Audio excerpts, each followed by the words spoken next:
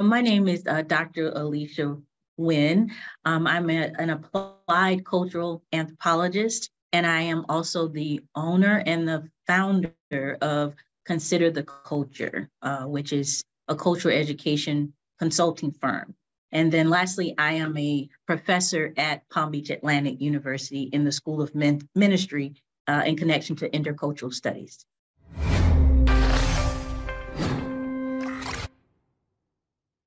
Hey, it's Kellen, and today on Diversified Game, it's going to be a great conversation because there's a lot of things that you guys have been saying online, saying to me in person, and I'm bringing somebody who actually has studied this. Now, she is, and I love this because you guys know we represent them HBCUs over here.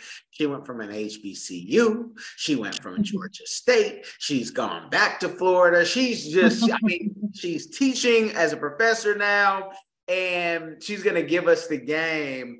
But you know, we met, and I thank Miss Sean Ho King, Talented Teen Club. That's where we met doing something. Sometimes you guys, when you volunteer, you'll meet a lot of good people. So don't always think it's about the profit. Sometimes it's about the purpose. All the time, really. But Dr. Winn, welcome to the show, Diversified Game. How are you doing? I'm good. I'm very well. Thank you. Thank you. Good. I'm glad to hear that. And I'm going to try to do my best to keep everything professor and professional in our questions. But one question that I had to ask you, and it's been bothering me, and you may check me and you may correct me, or you may tell me, Kellen, you're onto something. But we're seeing online,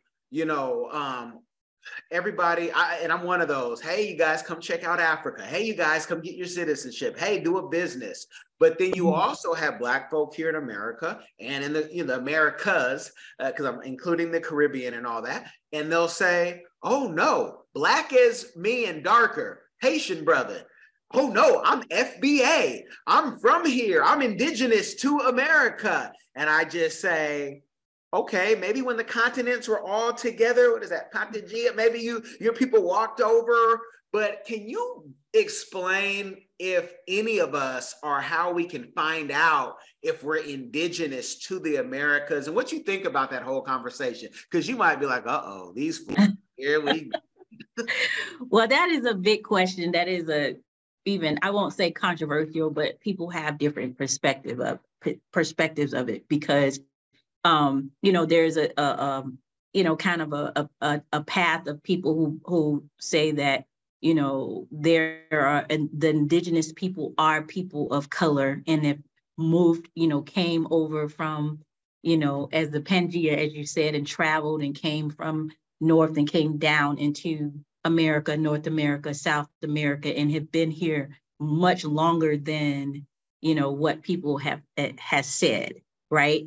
And that goes way back, and that requires probably some research, some DNA testing, and finding out, how, your mtDNA about, how long people have been here, right? And archaeologists and bioanthropologists, really focus on that. As a cultural anthropologist, I will say that, there is such a mixture of us, and we've been mixed around and moved around as far as migration of people, whether it's voluntary or involuntary through slavery, where it's very difficult to really distinguish, and particularly African Americans or people of color who or descendants of slaves that were brought here. And even that is questionable, how people have been talking about who was brought here and who wasn't, because of so much time has passed by. So it's very hard to, I think, to really pinpoint exactly, unless you're doing some type of genealogy work, to really understand, that timeline or that heritage line of where you came from. So for instance, on my father's side of the family, his mother, it came from Nassau, Bahamas, right? But then on his father's side of the family, they came from Bartow, Florida, right? And so you got these kind of Caribbean connection, but even the South Florida and indigenous connection, meaning my great grandmother was a Cherokee Indian, Native American. And so you got kind of this combination of the two, of people of color or peoples of color in the same space or coming together, and who I am today. You know what I mean? And I may not be answering your question fully, but I think that is the challenge. And I think that people should, one, go back as far as they can and do research because of slavery and the messiness of slavery, even though there was some organization of, property owners and who they had. People moved around, people ran away, people moved, they came and got their families, they moved out to West, some settled here, some, came from Georgia and came down into Florida. So I think it depends on the region. It depends on the family and the genealogy and what you do and what you find. But I will say that as far as in the African diaspora, we all share a very similar story. We were dropped off in different places, but we still have some of the same struggle and the same history and the same story. We're just telling it in different ways, but we all it comes in the center. That's what I could say about that. Okay. Now, is there any test? Because, I've done all from AfricanAncestry.com. Yeah. Ancestry, I've done them all, and I've even done GEDmatch and trying to get that. And maybe if you have something now or in the future, you say, look, I'll do everything, guys, for you. Here's the package. I just didn't want to give my money to Ancestry. I know.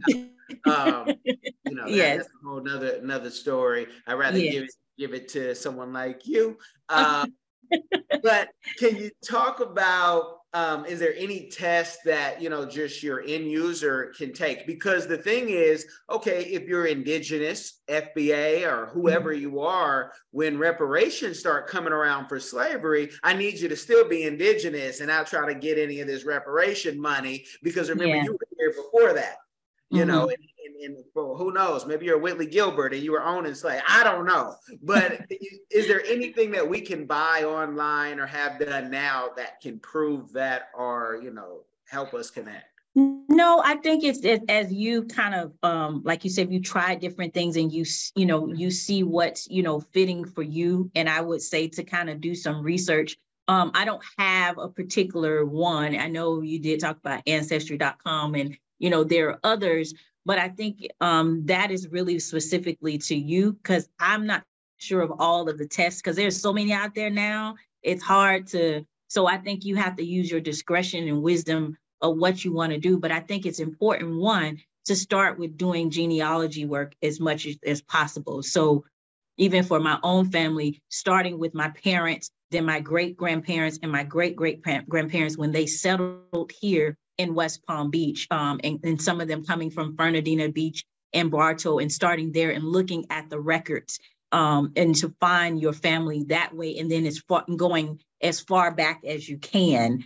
Particularly Florida is a little tricky too, because of you have indigenous people, you have runaway slaves, you have people who are Black pioneers that settled down here, and established land even down here. So I think for me, I would start with trying to do is genealogy as much as you possibly can, and doing some research first. And then if you want to kind of go into the bloodline and as far back and looking at your DNA, I think is at your discretion to check out a few of those Ancestry.com which is more as reliable as possible, but it's really hard because everybody's now doing it. So, I don't want to tell you, this would work or that would work, but I would start there with genealogy first, because you can do all those testing, but at the same time, I think it's important to look at the movement of your family members. And you can look at that from a social and a cultural perspective and what was happening during those different times in history of why and when they were moving. And I'm not just talking about slavery, but specific events in time in the United States and even in Caribbean, and what was happening in the African continent, what was happening in the ocean, in the ocean from here all the way across the water. I think is important. And as an applied anthropologist, cultural anthropologist, that's what I look at too. I look at what was happening and looking at things holistically, because only, and looking at kind of these multi-dimensional ways of looking at instead of just DNA or just this way, all these layers of what happened to get me to me who I am today and why.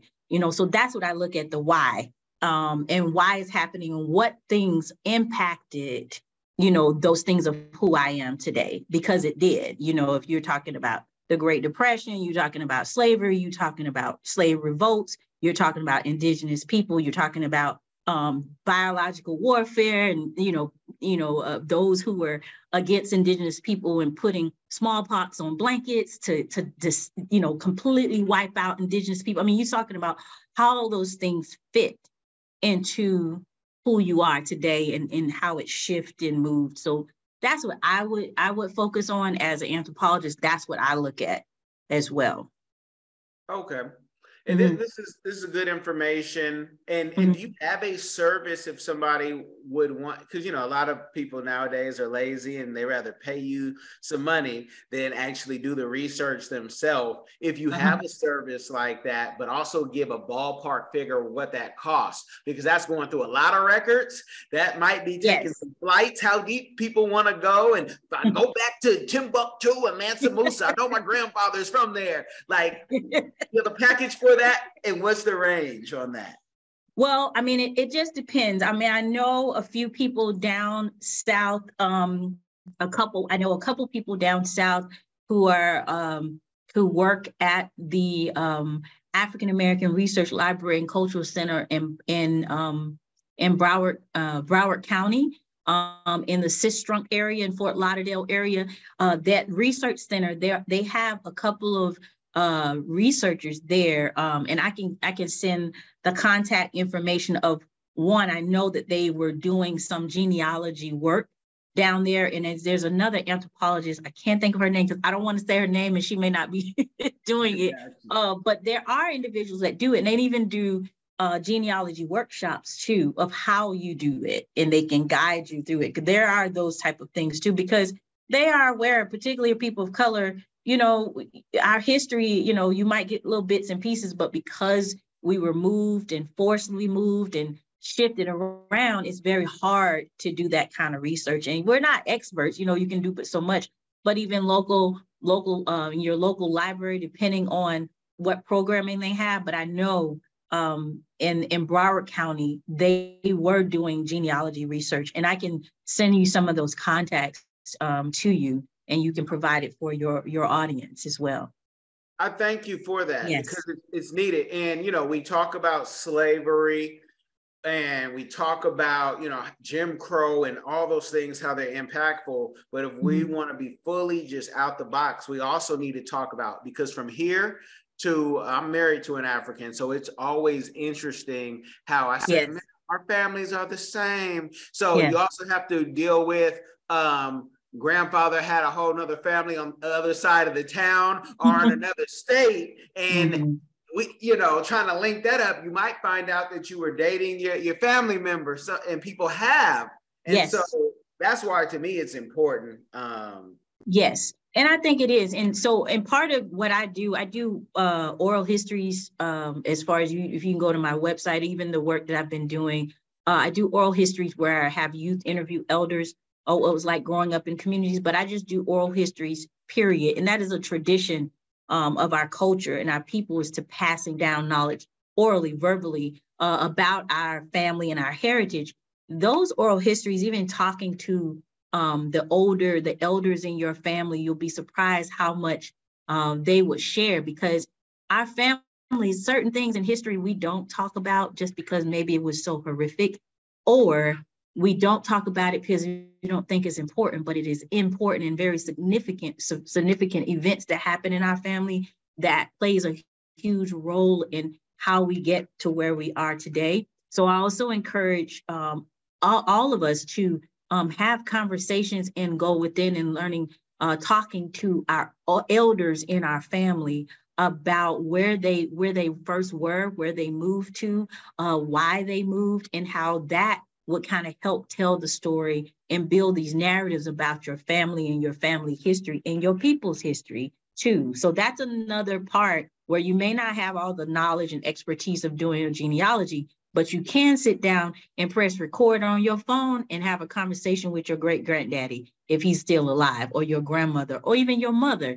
because you'll be surprised what they have to say. It's just nobody asked them the question or asked them the right questions to give the answer about opening up a door about a history. We just never even knew about it, but it's sitting right in our house, you know? So that's another avenue where I say, you got walking textbooks walking around in your house, right there. Where you may not learn in school, but they're right there in front of you every day, or every weekend. You see your great grandparents right there to tell your story and your family history. The only problem with that is some folks have secrets and they're trying to take them to the grave. And that's true. Funeral. And so that's why someone like you and with your services and the people is invaluable. So when you guys get those price tags, because mama, daddy might not want to tell you the whole story. They might not want to tell you they're about to be on Hulu's Freaknik because they're in the pulpit right now and told you they always had a perfect life. But that is true. That is true. That's why you got to go to considertheculture.com, which doesn't that sound like $1 million name for a domain? I love it. And the shirt and bracelets, hats, all that. I love it. Yeah, thank you. You're welcome. You're welcome. Now, how frustrating does it get for you, if it gets frustrating, when you do hear the hoopla, you hear people talking about, don't let the more Science Temple guys get a microphone. They're going to tell you that, where you're really from, and this is the only thing. But then if you hear somebody from FBA, if you hear a Pan-African, when you hear all of the noise, is everybody saying a little bit of truth? Or are there some people that maybe, we should say, no, we're not from Tunisia. We're not from, majority of us aren't from Egypt. Can you give me a game on that? I think that, you could get really in the hoopla. I think that what you're seeing in anybody, everyone wants to really find some origin of where we're from, and particularly given our history where, my last name is not probably Winn, it was taken on, given that name was given to me. And so this sense of wanting to understand and have a sense of identity and dissociate yourself, the identity with who particularly those in the Americas and those of us that were brought here, our ancestors as slaves, is to really find out who we really are, because it's something about when you know who you are and a sense of pride that you have. So you will have people always researching and trying to find or believe they have found the answer to what we were looking for and who we are. But then even the affirmation that we are greater and powerful than what we've been taught we were. But the evidence is clear of how powerful, people of color are from all walks of life and all from the African diaspora. So, I mean, sometimes I get a little frustrated, but I think that what I see and what I understand is this response to, slavery is a response to oppressing a group of people in such a way that people are like, I want to know who I really am, or this is who I really am, or I'm going to study that. And then when they unfold or uncover certain things, they want to share it with other people. But the challenge is you got 10 people doing that. And when you got 10 people doing that, you got 10 voices saying maybe different things or the same things. So I don't discredit that, but the challenge is like, how do you know what is true now? Because you got so many people are doing it, and they're doing it rightfully so. You want answers to the questions of who am I and where did I come from and why, the why and the how. And so that's a hard answer to answer. It's hard to answer that but it is frustrating because you hear all these different things. And as a researcher, as a cultural person, I can do some research and say, hey, no, this is the answer. But then how would somebody believe me when they're hearing 10 different things too? So I think that goes back to really deciphering you know, what you think is the truth, because it's hard to do that. But then you looking at the evidence.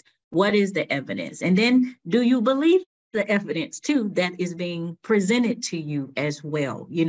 So I think it goes down to what makes sense to you, and then testing it for yourself and seeing like, yeah, that sounds interesting, but I don't really know about that. And that's the challenge as an educator, because you got kids learning history at school, but then now it's a challenge of what history you can teach. Or are you violating the law now if you teach too much of something of people of color, or if you too woke in teaching that history? So you got that challenge. Then you got people who look like you trying to educate you about, no, this is who you really are. But you got 10 different people over here doing that too. And then this side is saying, don't teach none of that, because it's causing some problems. So I feel for the child or the one who's seeking the truth for their education of who they are. And that's why it's so important. Educators are so important to be very clear and transparent about, listen, this is what I know and this is what I found, and I'm presenting this to you, but you decide if if this feels right for you, and it's like education is not a feeling, but you still got to really be able to receive that in your spirit. If that is like, okay, that makes sense to me, this is a result of this, and that makes sense to me. You know what I mean? Like, that's a hard question to answer, because of, as an educator, there's so many different theories, it's so many different perspectives, it's so many different ideas, and it's so much evidence of certain things now. It's hard to, see like, okay, is this real? It makes sense, but then I get this person over here saying this about me too. So, that's a tough one, especially as an educator. Well, and for all the education that you've done, and that's why I bring these stories to you people listening, and for those who are watching, I have more listeners. And if you guys don't know, for the listeners, you can always jump to the YouTube or Facebook, wherever this is. But if you need to see Dr. Winn, Dr. Winn is not an Instagram model. She just plays like that on the thumbnails. Okay. So, but now when you talk about education and trying to educate people now want to be edutained, because they want you to look a certain way. And maybe they want you in the Rolls Royce, Dr. Winn, with your foot up, or being chauffeured for them to even hear you, because they want to hear, oh, you got some money first before I even hear what you got to say. And if you show me you got some money, I have trained my brain through rap music and movies and TV to only, validate those things. So does that ever get frustrated? Has it always been like that? Because maybe you say, hey, man, 100 years ago, it was the same thing. If you had more horses, you had more goats, people listened to you, and you could be a shyster. Tell us. Well, I think, I can only speak on like my journey. I grew up in Riviera Beach, right? And growing up in Riviera Beach, Florida was the raw. I grew up in the raw. All my life, I grew up in the raw. I left here when I was 17, 18 years old to go off to school. And, what was pushed for me was get an education, and do what you need to do to get that education, because there was an assumption and a stereotypical idea of people who are women who look like me aren't supposed to be like how I am today, right? And so I pursued going all the way with my PhD, but with the expectation that I would not complete that because of where I come from and my test scores and my grades, right? So there's a stereotypical presentation of who should be educated and who should not. Now, then you stamp what you just said about who would listen to you based upon this idea of what is education. From what I experienced, education has never been something entertaining for me because it required something, one, perseverance, it required attention and being very careful and being committed to something. So I think that if you truly want to understand what it is to be educated, but to really for people to listen to you, people, if they really want to know something, they will do what they need to do to understand it. Now, this superficial idea of what education is or who should hear them is not real, and they will soon find out very quickly on the other side of what real education is, and what, anybody in the education field is not have not always been or will be millionaires, because it is true education and really passing down some knowledge to people, and it requires a lot of work, right? And of course, there are people who make a lot of money in that education, but the idea of edutainment, it loses its flair after a time, and the real deal will always come forth because it is hoopla.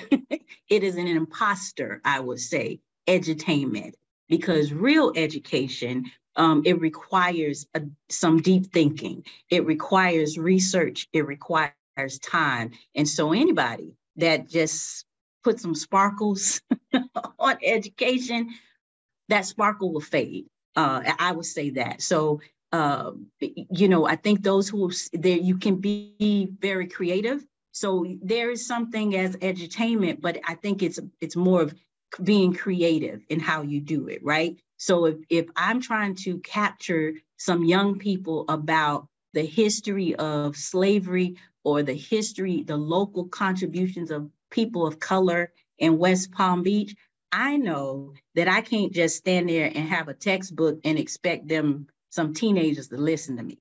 They're not going to listen, especially when they are drawn to social media, especially when they're drawn to the visualization of learning. Therefore, that old way of teaching is over, because you have a generation who grew up with technology in every way imaginable. So if I'm educating teenagers, I must incorporate what they can relate to. Or if I don't, I'm going to lose them easily. So that edutainment, it has to have some substance, and it has to be something relatable, but it has to be something that young people, for example, can take away. So when I did the oral history project and I had my young people interview elders of what it was like growing up in Palm Beach County, I asked them, what do you want the end product to be?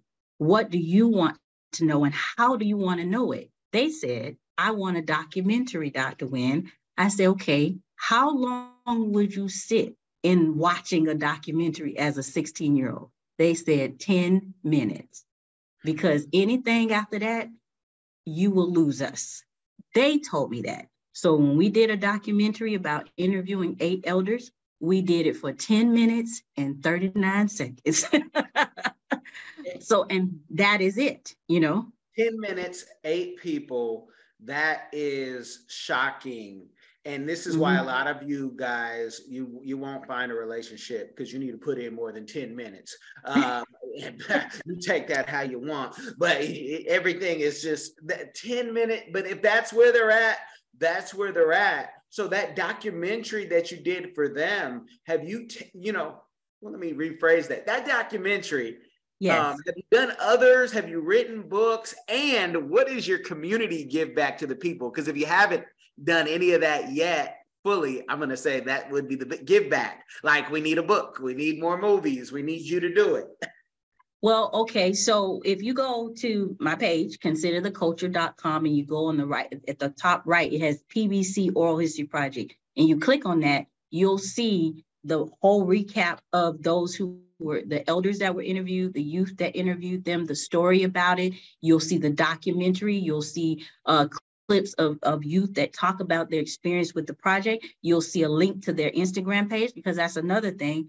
The youth wanted an Instagram page, right? So it's like you have to meet people where they are. If you're a 16-year-old and you pay attention to 10 minutes, I'm going to try to capture you for that 10 minutes. But at best believe you're going to be educated in that small 10 minutes immediately, because I gave them exactly what they told me they would pay attention to, not what I would pay attention to, but what they. So if 10 minutes is what would capture them, then I need to be creative in that 10 minutes so they can learn as much as possible in that 10 minutes. And they did, because I interviewed them after the project and I said, what was it? How did you learn? Did you take away, whatever? And they said that documentary was it, that Instagram. I can go to that Instagram page and learn about Miss Such and Such and what it was like being a student and farming the land in Belgrade, and what was it like for me as a child to have to go to school, but then after school, I have to go farm the fields in Belgrade. And I learned that just from looking at an Instagram page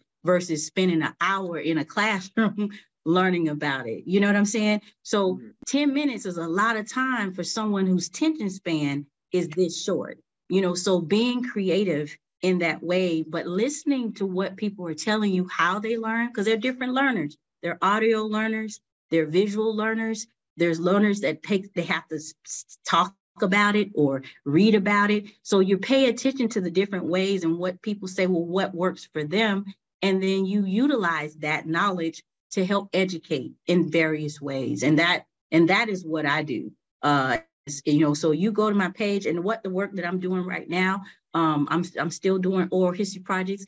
The students we had an exhibit connected to the project. So we got an Instagram page, a documentary, and an exhibit. So they're different learners. So if you want to learn visually, go to Instagram on social media. If you want to learn, you like watching movies, you look at the documentary. If you're a visual person and like reading and seeing exhibits, go see the exhibit. Those are 3 different ways to learn about history of 3 elders that impacted Palm Beach County back in the day.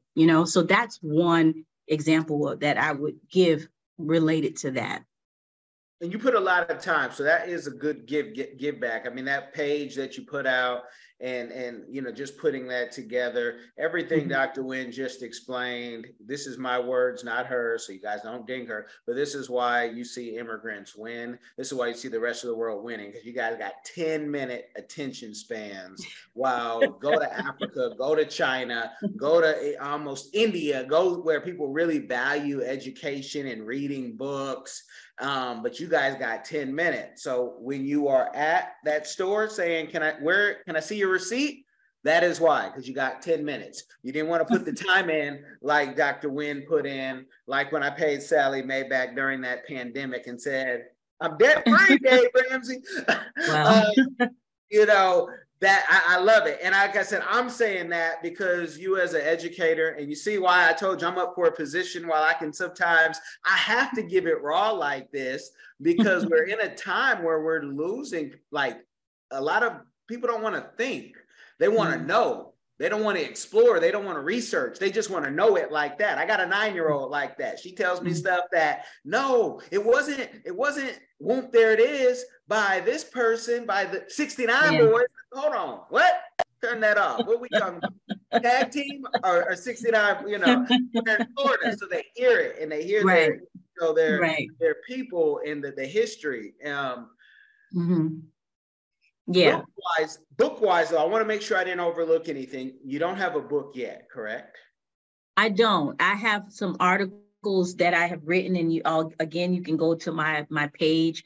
I've written some book chapters. I've written a book chapter specifically. Actually, that's coming out, a book chapter, a journal on conditionally accepted, and it's about my journey as a Black woman that started out in academia and took what I learned in academia and put it out to the masses. So I'm being interviewed on that. I've also done work which I plan to turn into a book, which is the culture and the history of the Atlanta Life Insurance Company, and that's which I did my dissertation on. And that is a book, but it's my dissertation when I graduated. But my plan is to turn it into a book, is to look at a Black insurance company that was probably the 2nd largest Black insurance company in the Southeast region of the United States in the 20th century, and their role in the civil rights movement, and why companies and businesses back in the day were vital in the rights and fighting for the rights of people of color, particularly during the 60s.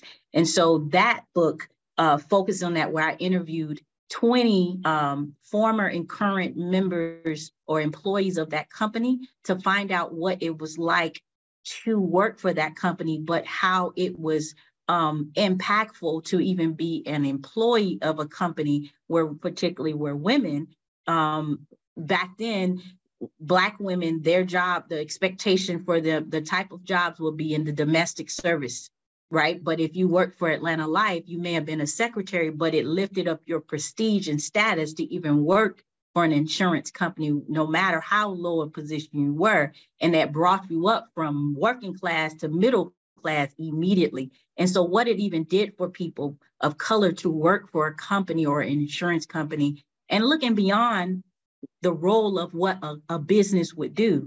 And so even looking at Black companies as models to impact change in communities, because that's what they did in the past, and it still works today. So that is something that is that I'm working on, to turn that into a book, and to help educate others, not just about a company, but the role companies played in communities, and how that can be modeled. It still works, you know. That's what people did, what they had to do back then, and it still works today. So that is a book that I'm working on. But I do have a few articles that I've done, completed, too, that you can look at. And you have a YouTube channel that I can see, like a whole series for a YouTube channel, something you haven't done. It's I've seen online on the site. Yeah. But just talking about, a lot of folks now too are telling people how to get married, how to do this, how to have a baby. But you guys aren't like your grandmothers. Oh, you're not like your grandmothers. And someone with your knowledge of history can actually go back and tell people and you've been tried and tested through the education, and say, no, we're not like our grandmothers, but guess what? We're not like our great grandmothers either, because sometimes there wasn't a choice back then, and nothing would get done. And people, failed to realize, like, no, it's not going to be like the olden days. And I love when I hear Black folk, especially men, say it, because it reminds me of, now you guys get to act like the colonizer you always talk about. Why would they give up their power? And why would they give up how life is? They want everything to stay the same way you want everything to go back to how your grandmother was. So you think many people didn't even have conversations with their grandmother in detail. Because I tell you, mine told me something like, to the ladies, I would listen, and she'd be like, you shouldn't have an open pocketbook and an empty one. And I would be like 9, like, huh? Just like, ooh. And if you get it, you get it. But we're, I was from Oakland, and my grandmother's from Arkansas. Like, I had a child at 12, which we don't know. Is that by force? Is that by choice? And that's not something you really ask your grandmother. That's right. That's right. You're right. And, I appreciate you saying that, because that is something that, another channel or area that in the near future to go into, as far as a podcast or YouTube, because and that's the reason why I even started my business, because as I was teaching class at the university, before I moved back to West Palm, I was teaching at Fayetteville State University in Fayetteville, North Carolina, which is a HBCU too, with a little military influence, because Fort Bragg is there. And I was in the classroom, and I was teaching predominantly African-American students or students of color. And I realized, like, from teaching them, how impactful it was, what I was sharing, the knowledge. And I said, I want other people to hear that. Everybody may not be in the classroom or in a university, but they might be on the radio, they might be on their cell phones, they might be on social media. So how can I take what I'm doing in a college classroom and move that into the larger masses of it? And so definitely a YouTube or podcast is something that I have been working towards doing, because I know, it's just things you're not getting in the classroom in school. You may not get it. A lot of my education stuff I do is after school with young people, or just in passing. I was just educating somebody at a restaurant I was just at, about linguistic anthropology and language, and how linguistic anthropologies not just study language, but look at dialects as a form of a language, and how that came about. So when we're saying this, that, those, and them, and using the D sound, instead of the TH sound. There's some historical reasons and cultural reasons why we use the D instead of the TH. Maybe the TH was not a part of our vocabulary in our language. So we use D instead, trying to speak a new language. So we use our own language to help to speak a new language. But it's interpreted as I'm ghetto and I'm hood and I'm using, broken English, but broken English is a language too, as a result of historical things that happen and meshing one language with another language to create a syncretized language. And so linguistic anthropologists look at that and look at the value of dialects and accents. And it is not with a negative stigma to it, but it's actually something positive that people should consider, consider that culture, When you are ready for that YouTube, you hit me Yes, up, sir. because what you're talking about, I've only heard a few like entertainers like Jedediah, the classic man, and talk about, even when we say, in Pidgin, you might say Indi, you go into all of that. Yeah. But you're taught as an American, no, don't say it like that. But then if you go to Cameroon, you go to Nigeria, go to Sierra Leone, you guys see the flag in the back behind the lion, behind the Cameroon lion. That is how Pidgin is taught. So you're still carrying some of that. Yes. But you're told, oh no, that's not civilized. That's not sophisticated. No. By the same colonizers that did what? So I'm saying that, not Dr. Winn. But she said, yeah, she shook her head. So I might be onto something. No, y'all. I mean, it's the truth. It's the truth. Growing up, I grew up growing up in the raw. I mean, growing up and becoming educated. And even my mother corrected me because she knew. My mother and father grew up in the 40s and the 50s, and Blackness was definitely not accepted. You know what I mean? Or anything ethnic. You had to assimilate into European or Western tides ways, whether it's your hair, your dress, but especially your talk or your speech. So when I say, oh, I'm finna go, and my mama say, what's the finna? What's the finna? That was her way of educating me to make sure I code switch when I was around people that did not look like me, to present the educational part of me and say, I'm about to leave, instead of I'm finna go. But I still kept that finna, but it's important to code switch, which is another word. We code switch all the time. So when I'm in class and I'm teaching, I'm not going to say, we finna leave class. We're about to close things out. But that finna is just as important and valuable as what I was taught. But I was taught finna is bad. Finna is uneducated. Finna is wrong. Finna is negative, but that's a part of my culture growing up. Finna, or Dane over there, mama. They're not over there, mom. And what's the Dane ain't? So my mama didn't dismiss the finnas, but she understood, in larger extreme mainstream culture, I need to know when to say finna and when to say I'm about to, but it was treated negative of what out there. And so if I start talking to my students, say, what's up, y'all? We about to turn to page 25 because we about to run through this. They would look at me like, and I asked them, what would you do if I walked into class speaking like that? Some of them say, I probably would drop your class, Dr. Winn.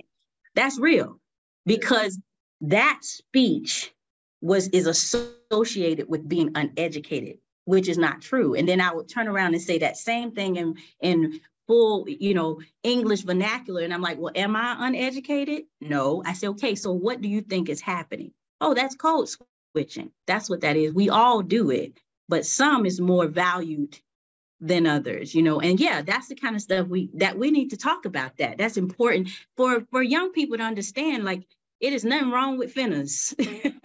Ain't nothing wrong with it. You just need to know when to use it. But it's a beautiful thing. Finnas is beautiful. I say it all the time with my sisters and how I talk with my family.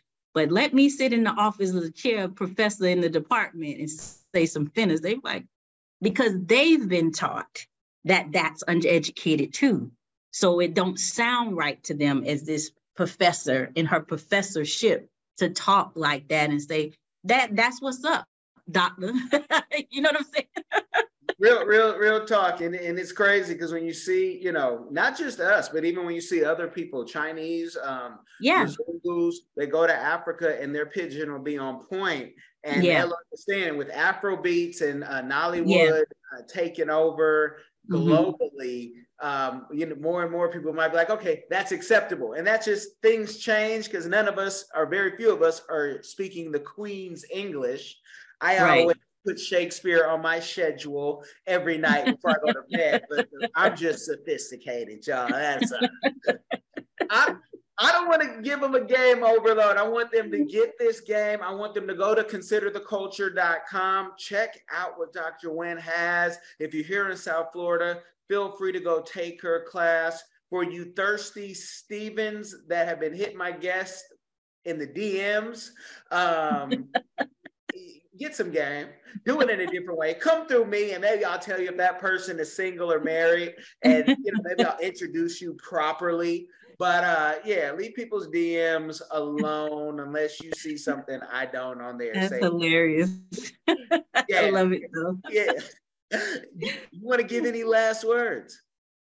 I want to just say I appreciate for this platform and this opportunity because, most time people don't know what anthropology is. And that's because we haven't been exposed to it. I'm usually in school. I was probably the only Black person, a person of color in the classroom, because I'd never heard of anthropology, simply the study of human beings, and how important it is I'm studying anthropology, but I'm studying myself and sharing with others myself and my people, which is the most rewarding thing ever to go off and learn about, simply looking at myself from an outside perspective and then having names and words and terms to go with my whole journey. It has been an amazing thing. And to relay that to other people that look like me, but don't look like me.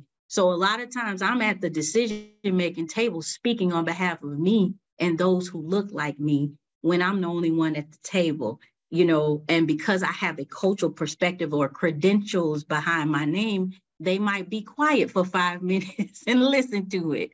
And so I'm thankful for that opportunity to be the voice of people, or our people who are usually kind of dismissed or have a stereotypical or false perspective of who we are. So I thank you for this platform to share what I do and even share my page, but even to continue the conversation and the discussion about all of us from the diaspora, because I love that. I love the fact that, we may have issues with each other, but we all kind of connected in such a powerful way, and coming together would even be more powerful, that I just look and aspire to see more and more and more, because if we united, it ain't no stopping us, seriously. So thank you for this opportunity.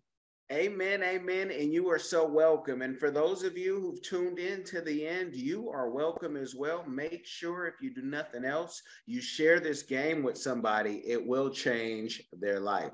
Y'all be blessed.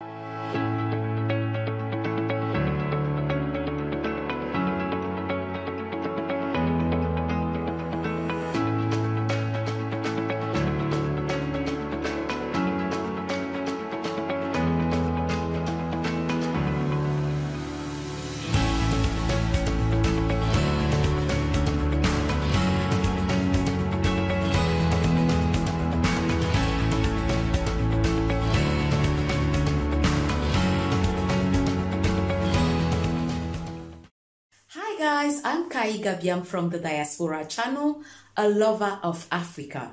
If you love Africa as well and you would love to visit one day or to relocate to Africa, there is a course out there for you.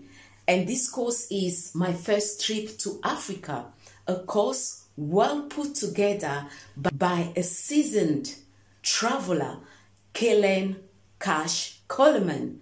This course is designed to prepare you to travel better, which will save you both time and money. And the great news is this course costs only $20, guys. It can't get any better.